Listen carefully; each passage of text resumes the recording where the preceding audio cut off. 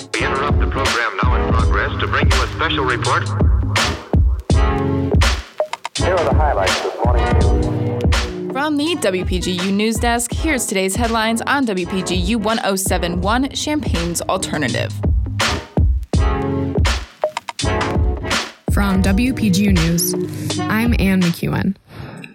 Today is Thursday, May 5th, 2022. The Champaign City Council voted Tuesday to approve the hiring of a private security firm to patrol the city's downtown area. Chicago-based firm AGB Investigative Services will provide the security guards.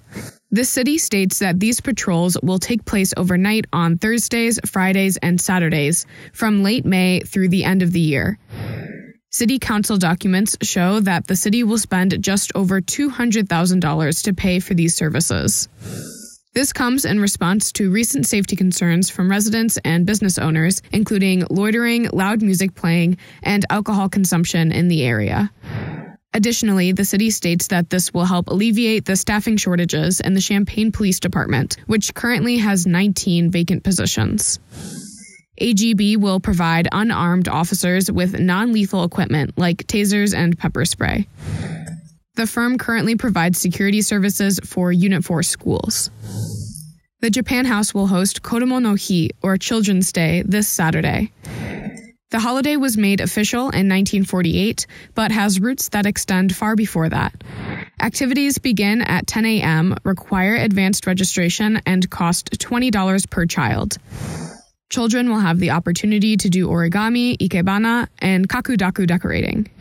The city of Chicago has officially announced its bid for the 2024 Democratic National Convention. Having the convention in Illinois would boost the state's economy as well as Chicago's tourism and hospitality industries that all took a hit due to the COVID-19 pandemic.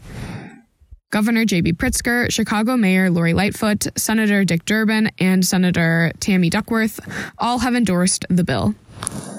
The DNC has asked cities such as Chicago, Houston, and Atlanta to submit their bids by May 27th, with the final decision to be made later this year. A group of gas station owners are finalizing a lawsuit against Illinois Governor J.B. Pritzker.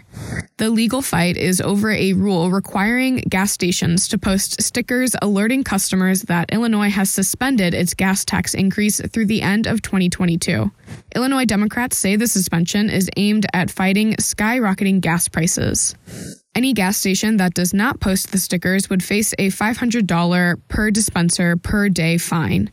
The gas station owners argue that the sticker requirement is a way for Illinois Democrats to boost their favorability ahead of November's elections, though the required text of the stickers doesn't mention either political party or the governor. Both the suspension and sticker requirement will go into effect on July 1st. Contributing reporting for this newscast was provided by Daniel Villarreal, Josie Alameda, Emily Crawford, and Owen Henderson.